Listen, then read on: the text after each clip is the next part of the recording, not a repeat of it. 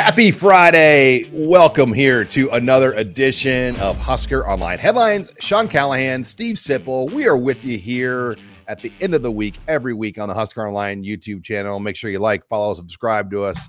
We produce this show every week as well as the Husker Online show. And this show, we like to give you our top headlines here of the week, Steve Sipple. And let's get right to it. Headline number one here on Husker Online Headlines. I'm a preseason voter in the Big Ten media poll. I'm also a voter this year, again, in the official all Big Ten teams, as well as the top players to watch in the Big Ten conference. And let's get right to it. I mean, the Cleveland Plain Dealer puts out what's considered the official Big Ten poll. Then the Big Ten itself has its own thing they do where you put down like your players to watch, but they don't actually rank the teams in that one. Mm-hmm. They did away with that for whatever reason years ago, which has allowed the Cleveland Plain Dealer to do what they do. But there's two voters from Nebraska on each of these things. Mm-hmm. I look at it right now. I mean, I'm fairly cut and dry with my ballot right now. Are you? What I'm going to do. Are you? I'm going Iowa 1 in the West. Smart, wise. That's because the way to go. They're more structured and they replaced their weakness. I get the Brian Ferentz, Kirk Ferentz drama, but they're my pick in the West at number one. What do you mean they've replaced their weakness? Their quarterback. We've had this discussion. I agree with you on the pick. I don't agree with your reasoning. That wasn't their weakness. You say offensive line. All due respect. They had a quarterback that couldn't throw. Their offensive line was the problem. That was the problem. It made it really difficult to run the ball. They didn't run the ball particularly well. It was not even close to what I was used to in terms of the offensive line. It made it so they couldn't run their offense. Go back and watch the Nebraska game. What the hell were they doing? I don't even know what they were doing half the time. Neither did Bush. I mean, they weren't running Iowa's offense because they couldn't. Now, they definitely made a big move. Are they your pick in the West? Yeah, I agree with you 100%. I just don't agree totally with your reasoning. But I agree that they had made an upgrade at quarterback, Cade McNamara. I mean, he led Michigan to the college football playoff. They're going to have I don't know, Sean, is there a better – I don't know how many tight end duels are better than Eric All and Luke Lachey. There can't be that many better than that. Lachey came on when Laporta was hurt, and I was like, man, Luke Lachey is maybe like the third or fourth best tight end in the Big Ten last year. And here's the deal, Sean. This is what you can write when you get around to writing it. Their defense was number 2 in the country last year. I'm not sure it could be better this year. Well, and they gave Ohio State fits. Now, Ohio State handled them. They did. But they were towards Ohio. I mean, Ohio State was frustrated. Mm-hmm. They couldn't score in the red zone. That's why what Nebraska did on them, I know, was pretty. I mean, you got to give Mark Whipple a lot of credit. Yeah, the way because everybody doing that, everybody in the world knew Nebraska was going to try to throw deep to Trey Palmer, and Iowa still couldn't stop it. They lost that corner early, right? They lost Cooper DeJean early, but still, now that's what people are. Our listeners, our viewers are going to be like, Sipple, their defense wasn't that good. Look what Nebraska did against them. No, it was a good defense. It was an elite defense. Yeah. Thank you, Sean. And special teams. And they bring back Torrey Taylor as their punter, one of the best punters in the country. So they have an elite defense. They have an elite punter. They add Cade McNamara. They add Eric All. They solved a lot of their problems in the skill positions. They still have that little receiver back. Rigoni? Yeah, he's been there since the Big Ten started. I mean, it's like the guy, he's like my age, Sean, and he's about my size. He played against like Westerkamp. Yeah. I mean, Westerkamp's getting married, by the way. Yeah. Really? Congrats, Jordan. I follow him on Facebook, and they got a big wedding coming up. I don't know if it's this weekend. Bet that'll be a big wedding. Oh yeah. Yeah. Anyway, Iowa. Now the question will be, did they solve their offensive line issues? The same group is basically back. Now, I don't know if that's good news or bad news. They got a quarterback, though, that can move. Yeah. Move the pocket. Upgrade. Huge. I mean, they got a quarterback that played in a college football playoff game. Yeah, I'm not trying to make out that former quarterback to be good. He wasn't. But I just thought their line was more of a problem than anything. Okay, so my number 2. It's got to be Wisconsin. And So yeah, Wisconsin too, and Iowa. I even look at crossovers. Crossovers is huge when you picked it a bit. Oh yeah. So obviously it's Wisconsin or it's Michigan, Ohio State, Penn State. Who do you got of those three? Well, Iowa only has Penn State. That's a pretty good draw. That's a really good draw. Like, okay, you're going to get one of those teams. One of them, They got the most favorable of the three, they did. which is not, I mean, they're all top 10 teams. Yeah. Now Wisconsin has my number 2 spot, and they only also play one of those three teams. I believe they drew Michigan, right? I'm not sure. Or Ohio State. I think they drew Ohio State. Nebraska drew Michigan. So Wisconsin has one tough crossover game. They've got a really manageable non-conference. I still question, though, like that was, to me, last year, one of the worst, if not the worst, Wisconsin team we've seen since Nebraska's joined the Big Ten. Well, they're 4-5 in the Big Ten. 4-5. And they should have lost in Lincoln. I mean, yeah. I mean, a running back, they hit the wheel route. They hit the one wheel route to win the game. And Nebraska wins that. If that wheel route, which that was like a 1 out of 10 throw. Yeah, beat the and he made it. Yeah. And that win, I mean, to throw the ball 30, 40 yards in that win that day was hard to do. So why don't you pick Wisconsin over Iowa? One reason might be new system, new coaches. Systems. Yeah, new systems. Really different systems. They're going to Phil Longo. There you go, Ohio State for Phil. Yeah, Phil Longo comes in with the air raid. Now, okay, it's a new system. It could be scary, though, because they have Tanner Mordecai, who's a gunslinger, and put up big numbers at SMU. And listen, so you're throwing the ball around, and then you can hand it to Braylon Allen or Ches Maluzzi. They don't have, I mean, that might be a running back duo. There's not that many running back duos better than that. Braylon Allen could be a first-round pick. First-round pick as a running back. Maluzzi's really good. So they're scary. I think they could be scary offensively. Defensively, I don't think they're scary. Can Braylon Allen stay healthy this year? Yeah, that's a good question. He was not healthy. When you run big and physical and upright like that in this league, it's hard to stay healthy. Yeah, and he wasn't healthy in Lincoln last year. No. I mean, he tapped out of that game multiple times, and the game changed every time he left. Yeah. And it changed every time he came back in. But you could see the pain he was running with. So they're my number 2. I think number 3 is debatable, but I went Minnesota. I'm going to go Minnesota 3. It's hard in the middle to pick them. Minnesota's got a tough schedule, though. Illinois is my 4. Okay. So Minnesota's your 3, Illinois your 4, and Nebraska's your 5. And Nebraska's my 5. And then Purdue with new head coach Ryan Walters. They lost everybody's my 6. No, they didn't lose everybody. Well, they lost a lot. They have Maccabee back, who almost rushed for 1,000 yards, came just short. Remember Devin Maccabee? What a tough runner he was as a freshman. 968 yards. They have not had a 1,000-yard rusher since. What do you think? How long do you think it's been? Mike Allstott. I was kidding. How long do you think it's been? 15 years. You nailed it. 2008. I don't know how you did that. So pre-Nebraska. I don't know how you did that, but you just nailed it. 2008. 15 years. That's exactly right. Well, they've been really, I mean, Braum has been the highlight. I mean, they played for the title last year, but they lost a lot. They have a new transfer quarterback. They have a lot. They have some back. I mean, they lost Charlie Jones. They don't have that alpha receiver, but they have some they have everybody else back at receiver. They lost Payne Durham, but they really like their tight end. They have great outside linebackers. They remember how bad they were in the secondary. That's still a huge question. And they have a good defensive coach. But I still think I'm putting them below Nebraska. Yeah. In that game, that game's in Lincoln. Yeah, 100%.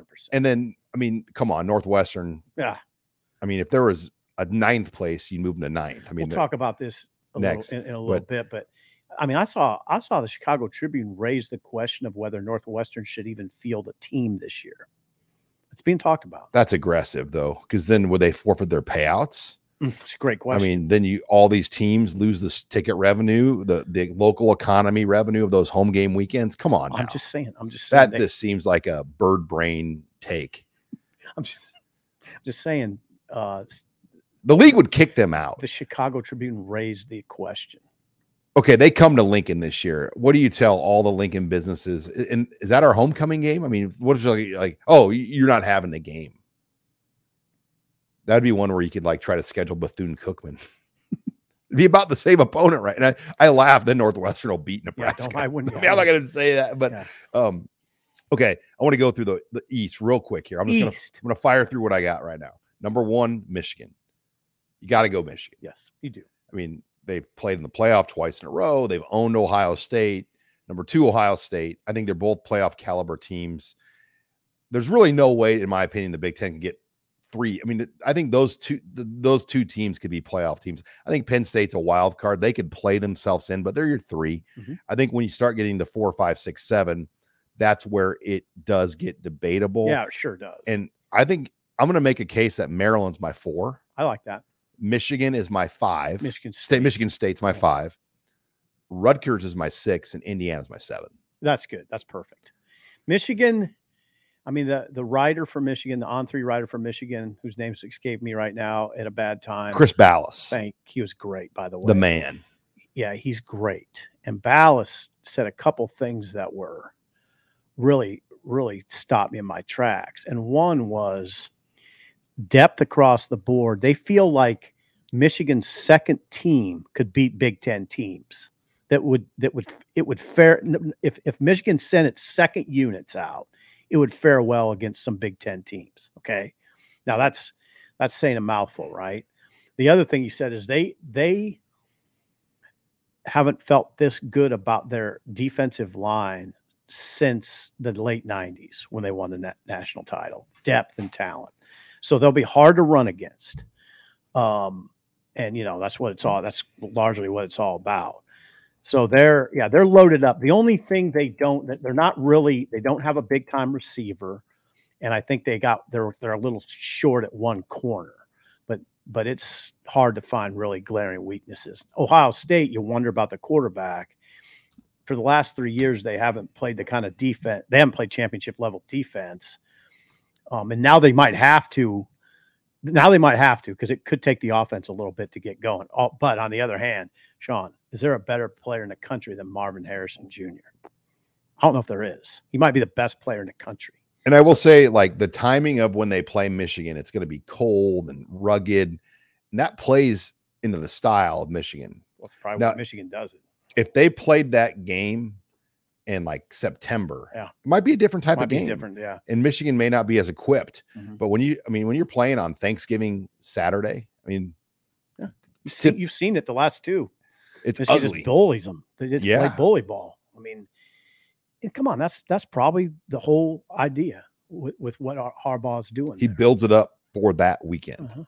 And then, their non-conference schedule is a joke. Michigan's playing like practically Division II teams in the non-conference. Oh, I think they are. No Power 5s. They're playing. I think they're playing East Carolina on Peacock, on the Peacock network, which it'd be like Nebraska playing a game that's not on network TV. You got to stream it. People would be. It's going to happen, by the way. That will happen eventually in the Big Ten because the Peacock gets some games. Okay, East Carolina's on Peacock. East Carolina, UNLV, Bowling Green. That's great. That's just one. That is. And it's funny. Somebody will ask Harbaugh at media days about their non-conference schedule, and he'll just be, "Yeah, you bet, yep." Like he won't even go into it. The one defense he would have the East Division. No, that's a defense. Another defense would be, if I was Harbaugh, I might say, you guys always talk about parity in college football, how everybody's getting pretty good. Well, what are you saying? Are you saying these teams aren't good, or are they good? I think the one thing too is it's a huge advantage because look how many players they'll develop those first 3 weeks. Remember last year they went. Was it last year they went into the season? They didn't know who their quarterback was. So they just said, we'll take the first 3 games and determine who our quarterback is. Yeah. Not many teams have that luxury. Just that, think about the fall of Nebraska when they were really good, those types of games, they'd play 100 and some guys a game. And you'd just be trying to keep the guy doing the participation chart had the hardest job in the stadium. Advantage though. You get an advantage because then the players know how to play. All right, we went overtime here. Hi, it's Sean Callahan with Husker Online. We all have smartphones and we all know they're pretty amazing, but they also can be amazingly distracting, especially when we're around other people. So US Cellular wants us to reset our relationship with our phones by putting down our phones for 5. That's right. A company that sells phones wants us to put down our phones and see what we find. Learn more at uscellular.com/built-for-us. Headline 1. Headline 2. Big Ten Media. The Big Ten has announced the 42 participants that will take part in Big Ten Media Days. in a couple of weeks. That will be July 26th and July 27th at Lucas Oil Stadium in Indianapolis. Nebraska is day 2, and the Huskers will have Ethan Piper, Luke Reimer, Jeff Sims as their 3 players there. Sipple, we'll get to hear from a lot of other top players on that second day. Blake Corum from Michigan will be at that day. Chris Bell, by the way, another guy, a 7th-year player back from Minnesota. 7th year? Is he 7th year? That's a little ridiculous. Yeah, they call him the law firm, his last name, Altman Bell. Well, the law firm is going to probably leave Minnesota with a law degree. Hey, Purdue taking a transfer as well, Hudson Card. Okay, quarterback. So that like Nebraska taking a transfer quarterback. The quarterback position. Wisconsin's taking a transfer too, Tanner Mordecai. Yeah, see, here's the thing with the quarterback. It's such a, I mean, I'm not breaking any ground here, but it's such a gigantic position. And if you have a player, a transfer who's established himself as a clear-cut starter, it makes a lot of sense. Tanner Lee did it. Remember Tanner Lee? He was the representative for Nebraska at media days. So there's some coaches that don't like doing that though. Like in this day and age, though, it makes. I don't think like last year, Frost, they didn't consider Trey Palmer or Casey Thompson or O'Shawn Mathis to go. Now O'Shawn got there late. He wasn't a part of the spring, but you kind of knew that Casey Thompson was going to be your quarterback. But they chose to bring Vokalek, Quentin Newsom, Garrett Nelson. Yeah, a year ago, and that's interesting. So there's different. I mean, like there's approaches where coaches like, hey, I'm just going to take the 3 most boring guys, and I don't want them to say anything. Sims makes sense. Oh, for sure, a veteran guy who's played. He played at Georgia Tech, started a lot of games, and he's the defined number 1. It makes he'll promote your program the best. Yeah. Reimer has led the team. Luke has led the team in tackles by a long way the last 2 years, and in fact, he will most likely end up as, and this startles people, he'll end up as Nebraska's 3rd all-time leading tackler if he goes at his current pace. 3rd all-time. Barrett Root and Jerry Murtaugh. Yeah, your friend Jerry. Because Levante only played 2 years. Right. So, yeah, I mean, Luke Reimer makes a ton of sense. I thought he was their best player. I thought he was their best defensive player last year. Not only did he lead the team in tackles, I just thought he was their best player sideline to sideline. Can you imagine if Levante David played her 4 years? Oh, he would. Yeah, he would have had 500 tackles. Yeah, he would have had a lot. And then now the one that people that raised their eyebrows was Ethan Piper. That's a surprise. Yeah, I mean, I just think because there's a lot of linemen that played more than him, but it makes you wonder, like, where's Corcoran at in the discussion? I get why Prohaska didn't come. If Prohaska would have played a full year healthy and looked good last year, he might have been the choice. But hey, Piper's an older 5th-year player in the program. He looked good run blocking toward the end of last year. I thought he was a pretty good run blocker toward the end of last year. And what I really appreciated about him, and this goes forgotten by most people, and I don't even remember, it was late in the season. And, the offensive line obviously endured heavy criticism from the media, from fans, from everybody. But Piper came up to that press luncheon and took questions. Took the bullets. And he handled it really well. And he did it out of a sense of obligation.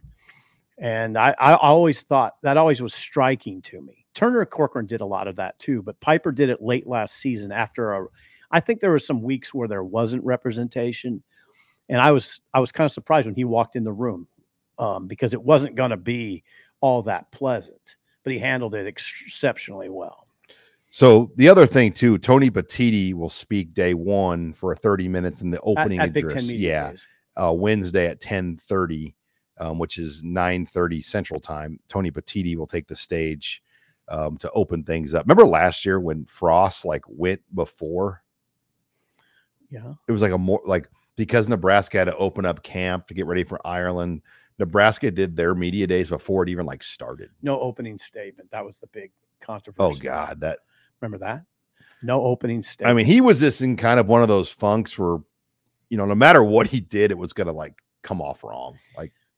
Because if we don't have to renew that debate, but I was on the side of it didn't really bother me. It didn't bother me. If he was too positive, people said, "Why are you so positive?" If you were negative, I mean, it was just in a bad place. It was very Nebraska-ish that it became a hot debate. I'm just like, okay, really? He didn't make an opening statement. Does it matter that much? There was a part of me that kind of appreciated. You better believe his boss. No, the boss didn't like it. Yeah, the boss did not. The boss wanted an open statement. Right. Yeah. And not all bosses would care, but this boss doesn't. That's now, fine. Matt Rule, he'll have an open statement. you're going to think we're at like some mega church in Dallas. Like he'll come off the stage with it'll be impressive. It will be like, Coach Rule will be, it will be the best opening statement we've seen from a Nebraska coach, without a doubt. Right. I wouldn't be surprised if it's the best opening statement of the 2-day session. I wouldn't be surprised. Well, like Harbaugh is brutal. Harbaugh also does not give opening statements. He doesn't? No, he just is. He might say one sentence. See, and that's kind of what I'm getting at. I mean, I don't know that it's a poor reflection on anything. It just is what it is. I mean, nobody cares that Harbaugh doesn't make a grand statement because he's winning a lot of games. Or Saban. Right. Now, I don't know what Saban does, but it's just, I know, I mean, I might take some fire for that. I'm not really defending Frost. I'm just saying any coach, it doesn't bother me. Let's just go to questions. It's sort of appealing to me. Let's just go to questions, guys. And media days is different now. Like you get that 15-minute made for TV portion. Yeah. And then there's another portion where you get like 45 minutes. That's the other thing that I don't think people understand. Frost knew that he was going to. No, he had already completed his 45-minute. Okay. See, and that even absolves him a little more, in my opinion. He had already done his big session with the media. So maybe, what are we doing here, Sean? We're debating this. He probably thought, why do I need to make an opening statement? I just talked to these people for 45 minutes. So that's where I come down. Yeah, and you get 45 minutes with the head coach. Anyway, at the media days, I always, in that upfront part now too, it's kind of turned into a show where like you get like student reporters, not as main upfront, not as mainstream. Where like somebody like, Coach, what is your favorite color? Like, I mean, and you get some grandstanding too. Right? Yeah, and you get people that just want to like make the thing about them when they ask. That's what I mean. Yeah, that's what I mean. That's what I mean. And they come out with this long, this is so-and-so from the Wall Street Journal. And I've got like this long 25-minute question and I want you to agree with me. Right. I mean, so what we're talking about is July 26th and July 27th. We're going to Indy. Thank God we're not going to Chicago. Sorry, but I don't even know if I'd go to Chicago, Sean. I might just. That might be one of the reasons why it's not in Chicago anymore. There'd be people that would be hesitant to go. But anyway, it's in Indy, and we'll be there, and there'll be a lot to talk about. All right. I'm looking forward to writing about Sims, and that'll be fun. Headline number 3, let's talk Northwestern. Okay. They will be at Big Ten Media Days, but they don't have a head coach right now, and they have a defensive coordinator. There's a liaison. His name is Braun from North Dakota State. But it's a mess, and it's a colossal mess. I mean, they haven't had a press conference yet. No. They've had some player meetings. I'll give you an example of a mess. You want an example? I don't think you've known this. I just saw it today. There's 6 faculty members that have written to Michael Schill, the president, Derek Gregg, the AD.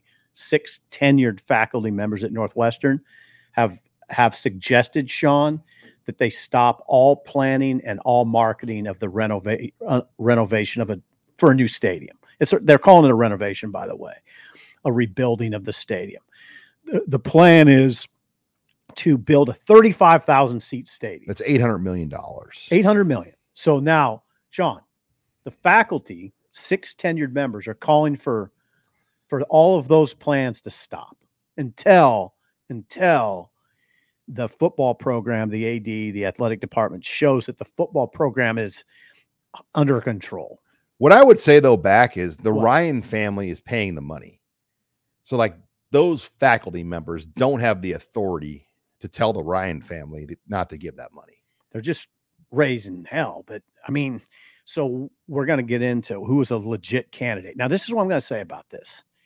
Who is a legit candidate? It's someone who can pull people together, number one, because you're going to have a lot of friction. You're going to have a lot of people coming from different sides on this. You're going to have a Fitzgerald faction. You're going to have a faction. Well, I mean, the media is what I've noticed in the Chicago media is they're very anti-Fitz right now. But they weren't before. I don't know, but I don't know the dynamics so much. You're probably right. I mean, people loved Fitzgerald. Yeah. Well, and anyway, you're going to have a forceful veteran coach, a presence that, number one, can pull things together. I don't think you hire a guy who's never done it before. Not in this case. I don't mind that in a lot of cases, hiring somebody that doesn't have head coaching. Like Ryan Walters to Purdue. I mean, but the Big Ten really right now as a league is at a point where they shouldn't have to hire coordinators as head coaches. I'm not big on the Walters hire, by the way, but I don't think you can make that sort of hire at Northwestern at all right now. Not with everything going on, not with that kind of movement on campus. Well, and as we mentioned, the Chicago Tribune raised the question of whether they should just cease playing football. I'm telling you, I know that is just way out there. Just raised the question. I mean, they're in a position to get $100 million a year from the Big Ten. Their ticket revenue is minimal compared to what these Big Ten.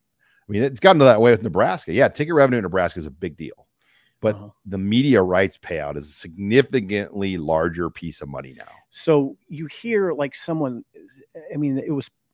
raised the possibility of Ed Orgeron. No, come on. It just it just doesn't fit at all. He's not in Chicago. I can't even do my Ed Orgeron. Yeah, he's not going to galvanize the campus of Northwestern University. Where's the gumbo? They're not bringing. This isn't about bringing in a head coach that can get them a national title. No. That's not what this is about. Okay, you see what I'm saying? If Texas A&M fires Jimbo, maybe you look at Ed Orgeron at Texas A&M, where they're trying to win a national title. That's not what this is about. Okay, like there's just people out there like Willie Fritz. That makes sense. The Tulane guy. That makes sense. He's going from a private school to a private school. It's had massive success. And massive. It's like if you're Willie Fritz, you're going to get opportunities maybe like Mississippi State. Yeah, I just don't know if they can get someone like Willie Fritz at Northwestern, Sean. That's going to be the trick. There's going to be a lot of good candidates to say, why would I take that? Why would Willie Fritz take that job? Well, what type of SEC or Big 12 job or ACC job would he get? A better job than that. Would you take like Mississippi State in the context? Would you? In the context over of this tire fire? Well, I mean, come on. Would you take Mississippi State over Northwestern? Yes. Every day. Have you ever been to Starkville? I don't care. I've been to Evanston. That's just about as bad. And you know what I'm talking about. Come on. No. Yes, you take Mississippi State. You take any SEC job outside of because, like there's people like him and Traylor at Texas San Antonio. This is a tire fire, Sean. Like the perfect type of candidate, and this is a dream name, but like a Tony Dungy type guy. Yeah, that's a dream. David Shaw.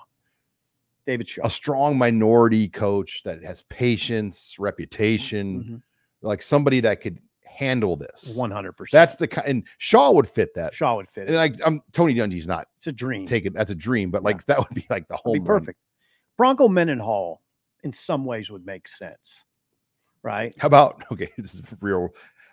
Bob Stoops. Yeah, lives in Chicago, has a place on Michigan Avenue. Oh God, that would be a dream. That's a dream hire. But that's what I'm talking about. You come there and say, Bob, we know we're going to suck. Yeah. Just make us not so sucky. Yeah, he ain't got to do it. And we'll pay you $7 million. Yeah. The question will be, can they get somebody desirable who won't just say, no, I'm not doing it? You know what, though? The Stoops might be, they're Youngstown. They might be a little too gruff for what Northwestern's. That's why I go to the Tony Dungy type guy. Right.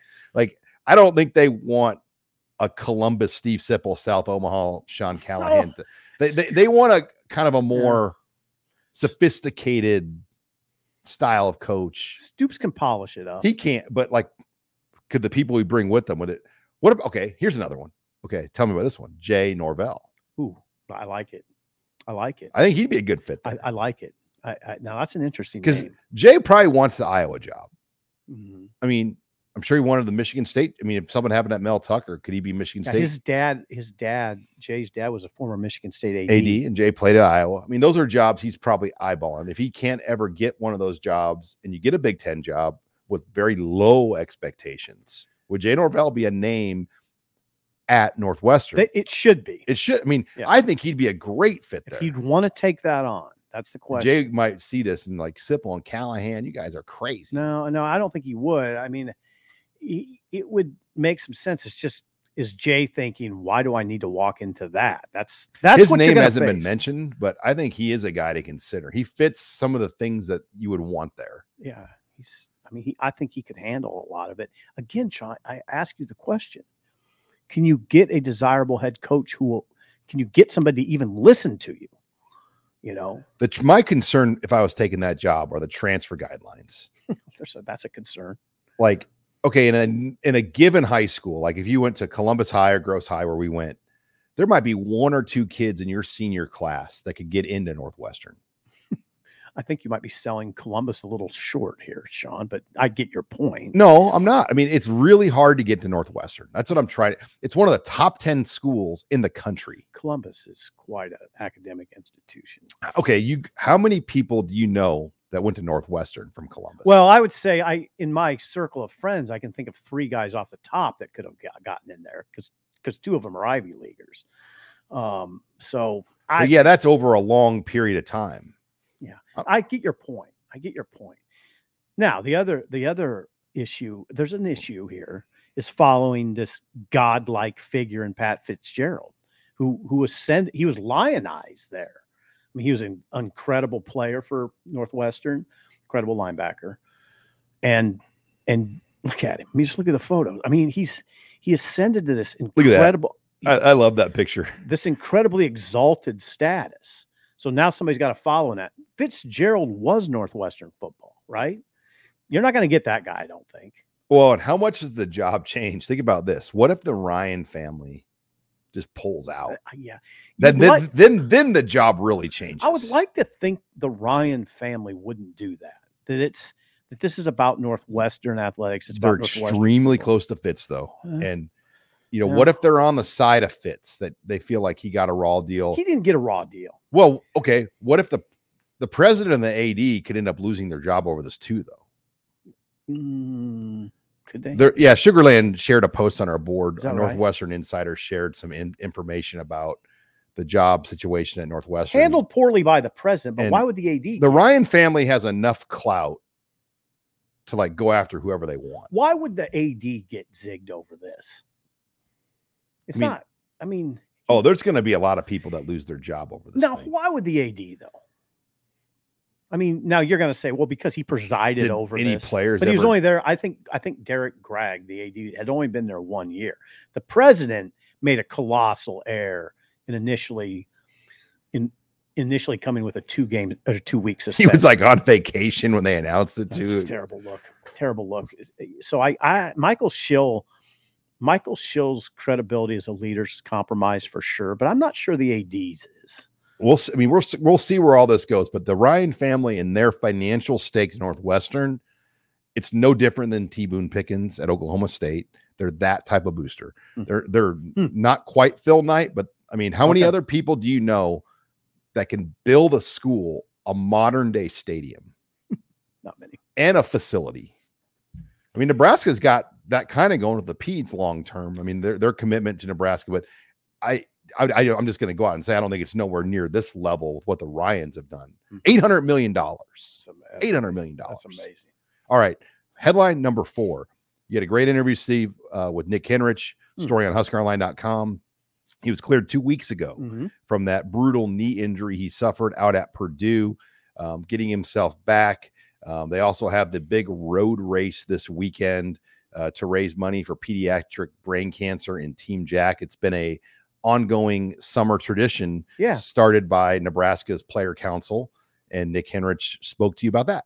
Yeah, it's the 11th annual now. This road race has become almost like a program tradition. And it's interesting talking to someone like Nick. He's pretty convincing that he looks forward to it. I mean, this is a highlight for him. And he says it's the same way pretty much across the team. He says it's unique in that it's not an autograph session. There's no boundaries. He says you're talking to the fans, you're visiting with fans, and it's like it just feels like community. You know how autograph sessions are, or even fan day. There's sort of a natural barrier, right? Well, there's no barrier in this case. So, and of course, he's very in tune with the cause, which is all proceeds go to as you mentioned, pediatric brain cancer research. So yeah, and then also the part of it with Nick, couple things. He pushes a guy in a wheelchair named Andrew, a friend of his, Andrew, who had a brain tumor at age 5, and now he's in his 30s. So it's a story of inspiration, and it's very inspiring to Nick. Nick, by the way, as you mentioned, cleared 2 weeks ago.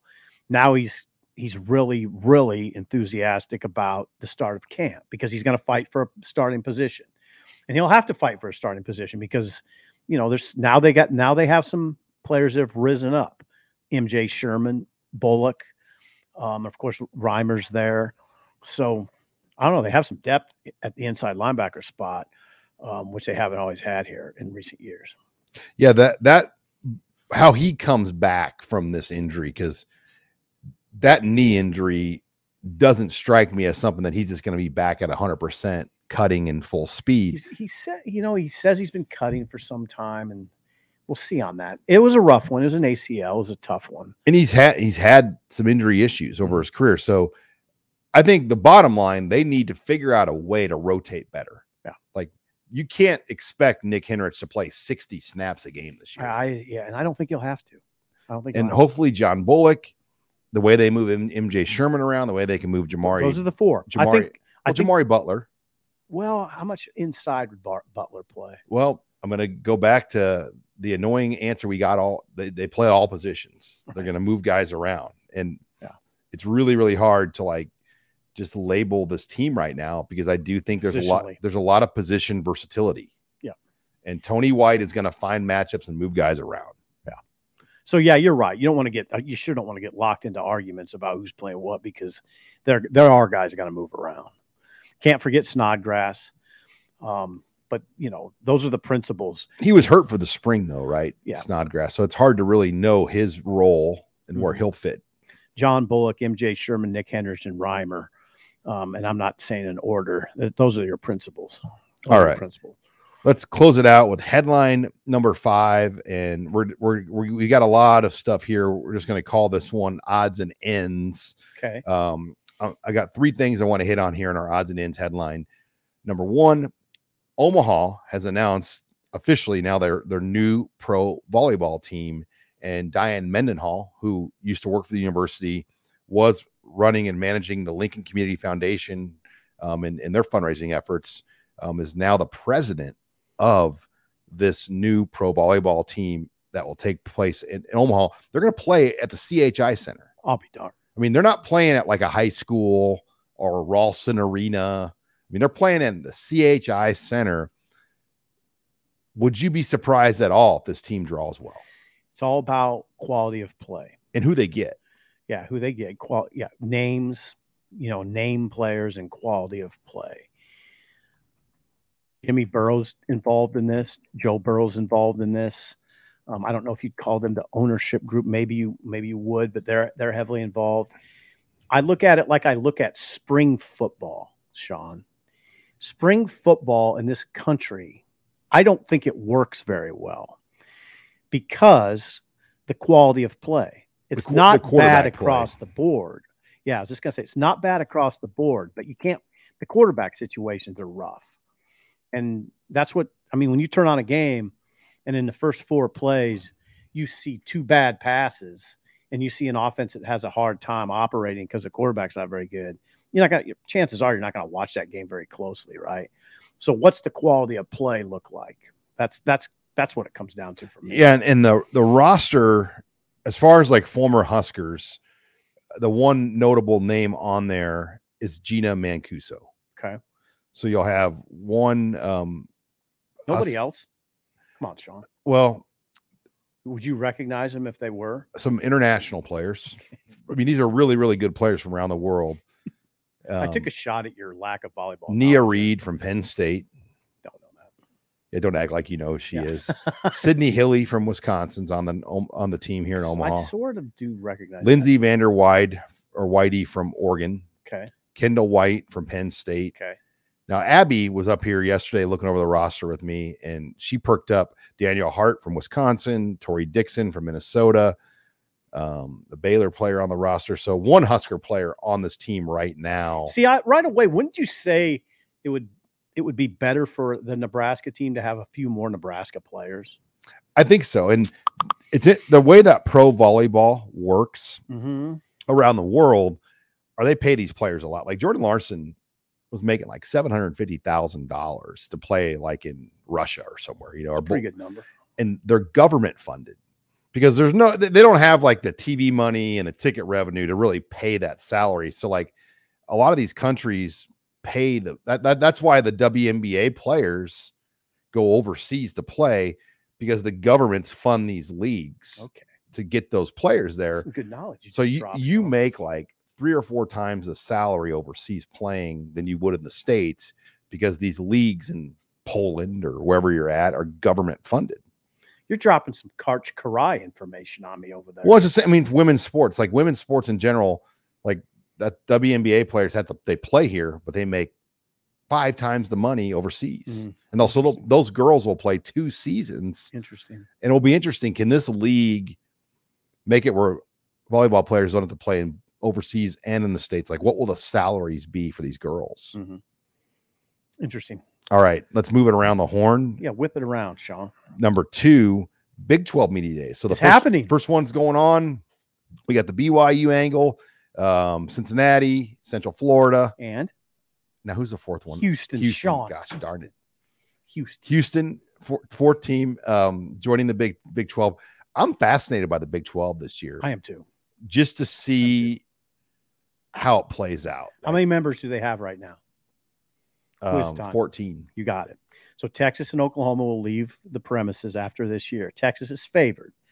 Sarkisian says this is the first team. He's 13-12 there, Steve Sarkisian. But he says, this is my team now. This is a team that walks like I want it to walk, talks like I want it to talk, practices like I want it to practice, moves like I want it to move. This is my team. That's kind of dangerous to say, though. Why is that? Because then if it goes bad, it's your team. It's your team. So, yeah, Texas has picked to win it. Kansas State's number 2. Brett Yormark spoke to the media yesterday. He was not illuminating on expansion except to say they have a plan. He says, we have a plan. Don't know what the plan is. He said that we're not fixated on a number. Again, they're at 14 now. They'll be 12 next year. When they go away, it's 12. He had previously said 14 is a good number. Then he's backed off on that. Brett Yormark said the right number is when everybody feels good and it's profitable for everybody and everybody's in a good spot. That's the right number. It'll go up. I think their dream is to get Utah, Colorado, Arizona State, then that would bring them back to 16. Yeah, I think that's a lot. Listen, there's been a lot of speculation about that. That solidifies them. I wouldn't be surprised if that's the plan he's referring to. That makes the most sense, right?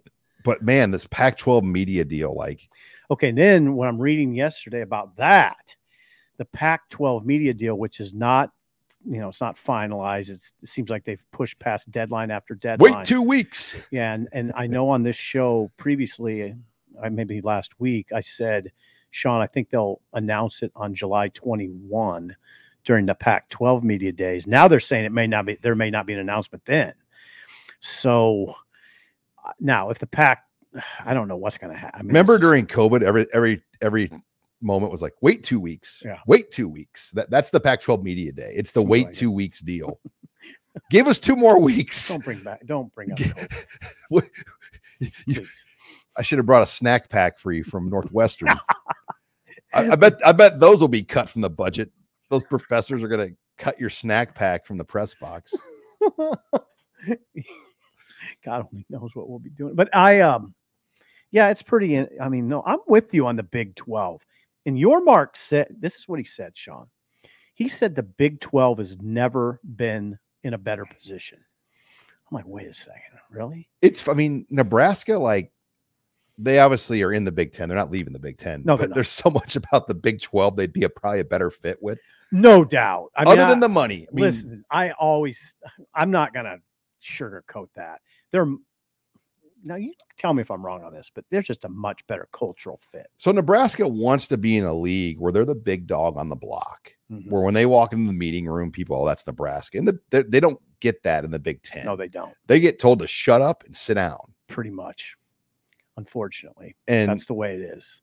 You know, if they were still in the Big 12, they would pretty much control the room right now. I wonder. I don't know that. Well, who would control it over? I don't. Well, they'd have to win. Now you're assuming they're winning. The financial numbers and television ratings. Yeah. That's where they're winning still. Oh, Sean, I'm not going to. I mean, here's the deal. I would love for them to still be in the Big 12. All right. But this is a money discussion, as you said. I guess you might also say it's an academic prestige discussion. Right. It's those two things. But in terms of fit, I think we've learned that Nebraska is a much better fit in the Big 12. COVID showed us that. Yeah. I mean, Nebraska was the only team that wanted to play football.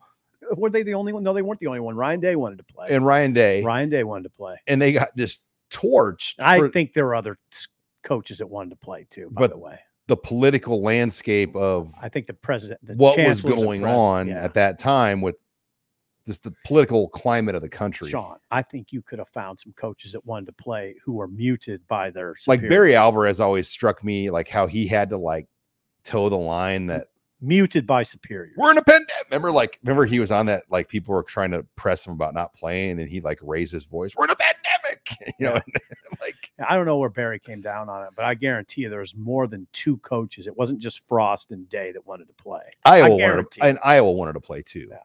And I do think Penn State wanted to play. I don't know. I'm not going to speculate any further. I just know But it was a deal where back then where like if your kids weren't around training, you didn't want to play. Like Michigan State, I went on show, like they did not want to play that year. They weren't ready. No. I mean, they had a new coach that didn't even get a spring. Right.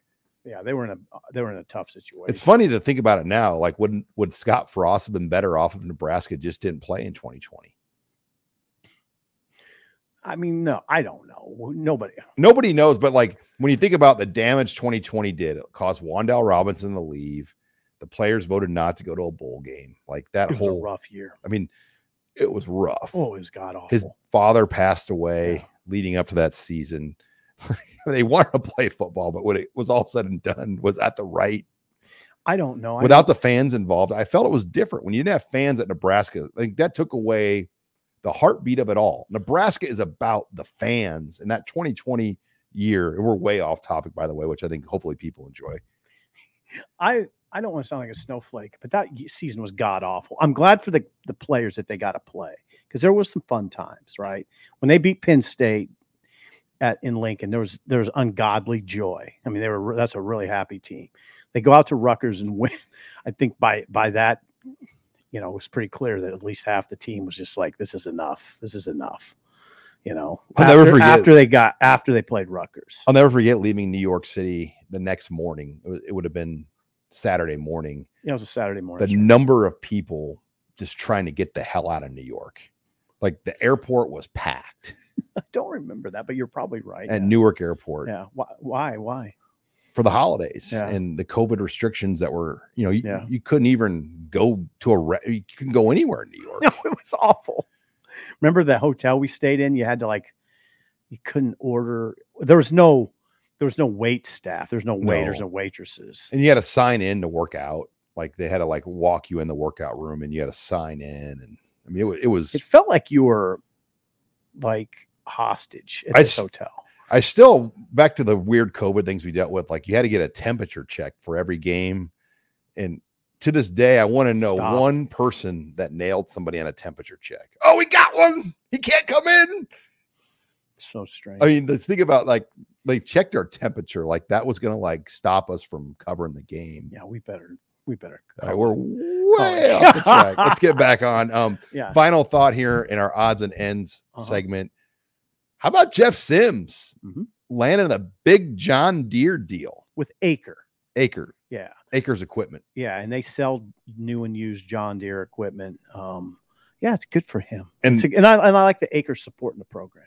To confirm that this is not a deal like that was set up by the collective, like the 1890 initiative, didn't like orchestrate this. Like, I think they helped Jeff Sims get the meeting, but this is like a separate deal. So you can have your deals with the collective, but you're able to do these things. And I think in the spirit of what we thought NIL was going to be, this is what we thought it was going to be. Yeah. Like we thought it was going to be, this would be cool. Jeff Sims is going to be on a tractor, We haven't seen a lot of this though. No, because it costs a lot of money, and it costs who a lot of money? Companies. Yeah. To pay athletes. To do these things. And there's risk. Like anytime you put your brand on the hands of a 20-year-old kid, you're right. A lot of things can go wrong. I mean, I think they probably have to vet that pretty closely. Like you make one wrong tweet, one wrong post, you get arrested, you get a DUI. Yeah. I mean, then all of a sudden this becomes like a bad deal for a company's brand. So it could. Yeah. What? It would. It would. Yeah. And it could. It would. Okay, Sean. No, you don't always have to try to disagree with me to create. Well, I don't want to go too far. But I'm saying it'd be bad for a company if a guy got in trouble. Yeah. For Acre. So, but you see it like volleyball, like Allie Baton Horse has got a big one of like Midwest Bank. A lot of the girls have Scooter's Coffee from the volleyball team. But it's not as prevalent as you thought, right? These marketing deals are very public, right? Right. You have to be a very top 1%er to get those. And we thought it would be a little different, right? Like Elliott Brown's an interesting case study because he has the highest valuation on On3 because he has the largest followings on TikTok and one of the larger Instagram followings. Elliott Brown, son of Lance Brown. And a lot of his follower boost became with a friendship he had with JoJo Siwa, who was a, big time pop star 10 years ago, 8 years ago, still involved. But she did some TikToks with them and his following number just skyrocketed. So he's kind of benefited off that early, but he does a lot of his own content, and you'll see him do kind of endorsement videos and stuff on his own. Right? And is that right? He's kind of side hustled his own, and he's never played a down of significance for Nebraska, but he's been able to take that and side hustle it to a little bit of stuff. Good for him. And he is, I would say he's in the top 5 or so in the kickoff return group. I don't know if he's doing punt return, but he was doing kickoff return, and he was in the top 5 guys. Like he didn't get to dress out in fall camp last year, though. He was there watching. He got to go to Ireland. That he gave the speech in the park that day. Oh God. Because the other players, he was there, but yeah, I missed the big speech. All right. Well, what do you got going this week? Anything? Just work. I mean, I'm going to Wichita, baby. I know. I gotta write columns. So yeah, I'm Saturday. I gotta write. I don't know. I don't got a big weekend plan. It feels like it's all on us. So I'm taking off here on Friday to go to Wichita for the Kansas Cornhusker annual picnic. You might, and I think I'm going to get you for next year. Okay. But yeah, it's a great event, about 200 people. And you're going to speak to the people. Speak on Saturday, come back Saturday night. At a picnic? So my main order of business here Friday is figuring out where I'm going to eat Friday night. And then I'm going to work on the book. And it can't be that hard. No, I mean, yeah, you want to get it right, though.